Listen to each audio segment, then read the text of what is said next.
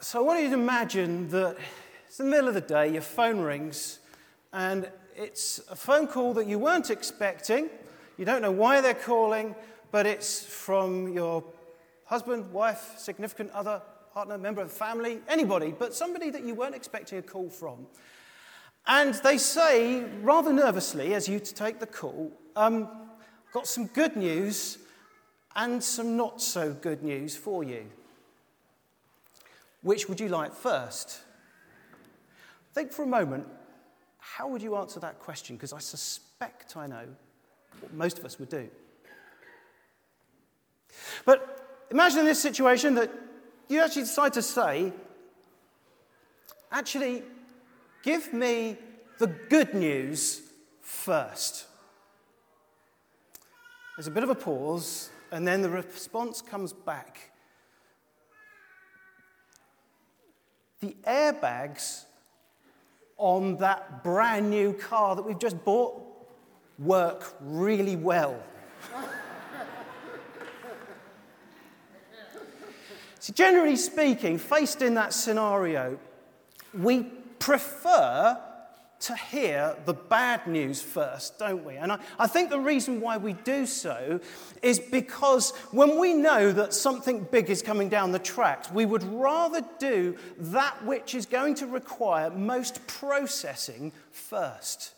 If there's some news coming our way and it has something big about it, we would rather that bit that is going to be more difficult to swallow, that which is going to require more effort to process and to come to terms with, we'd rather hear it first to give us a bit more time so we don't end on that note. I think that's probably why we would generally answer in the way we probably would.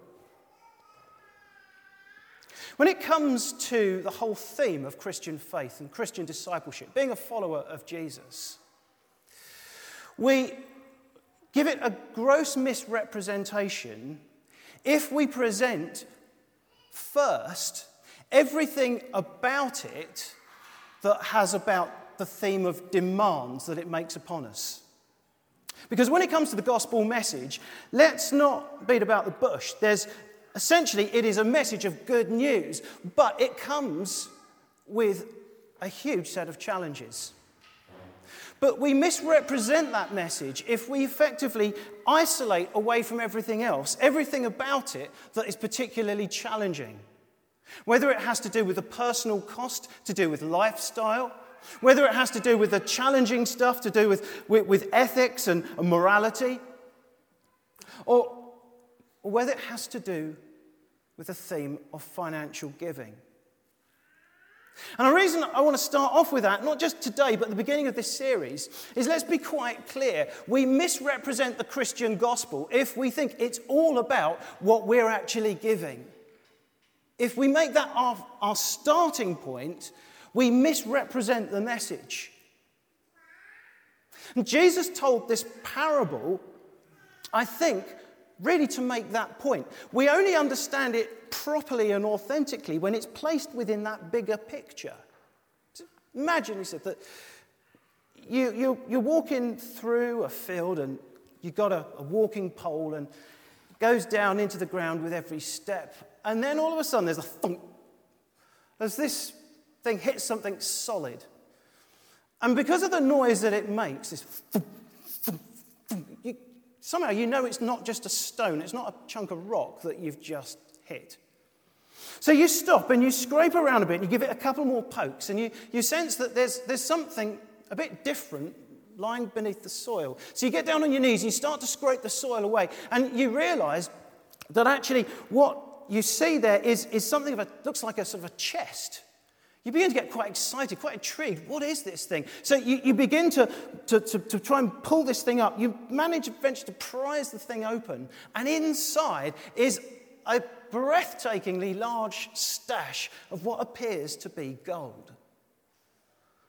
Well, you suddenly can't believe what you've discovered. You're really excited. You want the contents of that chest. And the only way you can get it is you don't want to just take it. So you thought, if you could buy the field, then you could have the chest. But that's going to cost something. And you think to yourself, how can I get it? How can I, incidentally, before we go any further, let's just make one thing clear. Jesus, in telling this parable, was not suggesting that we acquire stuff by dishonest means. When he told parables, generally speaking, there was one focal point in each parable. And if you stray too far from that point and start to break it down, the analogy breaks down and you can end up going up any kind of alleyway of interpretation. Now, the point is that Jesus was saying, you discover this thing and it's really good, but it's going to cost you if you want to get it. But that's not really the point, because as you begin to think, in order to obtain this field that this treasure is buried in, you're going to have to sell everything else that you've got. Now, in that scenario, your focus could be on everything that you're going to have to get rid of, but actually, the reality is going to be that is not your focus. Your attention is going to be consumed by the treasure that you've just discovered. That's the point. That's the picture.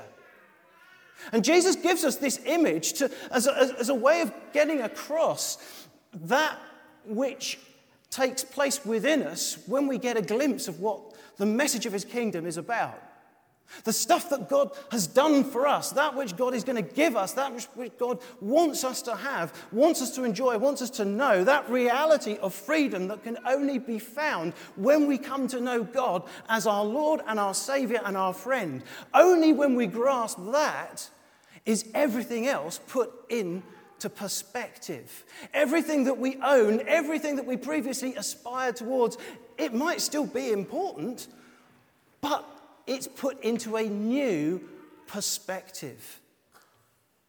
And it's for that reason that we shouldn't be surprised that when we look at the teaching of Jesus, he had so much to say about the subject of money, because it needs to be put into perspective, and it is put into perspective when we discover the reality of God. When we look at the parables of Jesus, roughly 2/3 of his teaching material was on the subject of money. He had more to say about the subject of money than he had to say about faith, than he had to say about prayer, than he had to say about heaven and hell and judgment. Why would he say so much about the subject? Well, think for a few moments about what money claims to offer us. It aims to give us security, to give us peace, happiness, a sense of freedom, a sense of control, a sense of empowerment. All of those things that God promises to give us. And there's a very real sense, therefore, that money represents God's biggest rival. Which is why Jesus said no one can be slave of two masters. You take your choice. But when we take the choice of God and everything that God represents, and we see that, in fact, he is the source of all things good, he is the source of anything that money could buy, and so much more, then everything is put into a new perspective. I want to share with you an image that some of you would have heard me shared a few weeks ago. So you would have heard this before, but in thinking through this subject this morning, although I don't like to repeat myself too much, I think this is such an important image. So I share it with you. I got here, you might have noticed, there's a piece of rope stretched across the front of the stage here. And I want you to imagine that although this rope does have an end to it eventually, I want you to imagine it doesn't. For the sake of this illustration, I want you to imagine that this rope stretches right here around the stage, goes out that door, and then goes on and on and on, and then it never ends. Okay? And I want you to imagine that piece of rope is a timeline of your life that stretches from when you were born right the way into eternity. Now, whether you actually believe in eternity or not, just stay with me, and for the sake of this short message, just imagine that it is a reality. Yeah.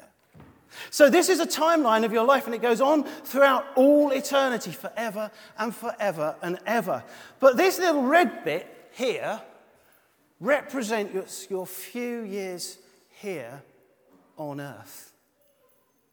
Now, isn't it the truth that most of the time we get so absorbed by the concerns of this life here, and let's be really brutally honest, with our financial concerns, with our planning, that we're so focused on all this. We might believe that all this exists, but our focus is on here. And we can spend our whole lives planning for our retirement, putting things in place, knowing that we can settle in. We work hard through here, through here, through here, through here. So this last little bit just here, we get to enjoy. What about this? What about this? Now, look, before I say anything else, I do know about all the classic critiques of religion that Karl Marx and that entire school of thought brings, and rightly so. Marx, in a nutshell, said, look, the danger of all this is that it's pie in the sky when you die. And if you just detract everyone in this direction, away from this, you can push them around and exploit them. And so he called religion the opium of the people. That was a rightful criticism to make. Of course it was. But that's not what the Christian gospel is about. The Christian gospel it's not pie in the sky when you die. It doesn't distract us from this bit here because of this. It's the other way round. It's precisely because of all this that we are empowered for these 70 years and 10, or however short or long it might be here. The difference it makes is beyond words when we see that this here is what matters. And at the start of this series, as we begin to think about this subject and our relationship between what Jesus described as the worries and the concerns and the hopes of this world, the cares of this world, our finances, and those things that claim to give us security. You know, when we see all of that in the light of this, they're still important. Of course they are, but they're put into a different perspective. We're going to pray in just a moment, but before we do, I just want to tell you one last story. And if you forget about everything else that I've said over these last few minutes, please just remember this one story. If you're in the car tomorrow making a journey somewhere, just think about this story. Don't close your eyes while you're driving, but think about this story. Or maybe over lunch, just think about this, whatever. In the next week, just please think about this story and what it might mean.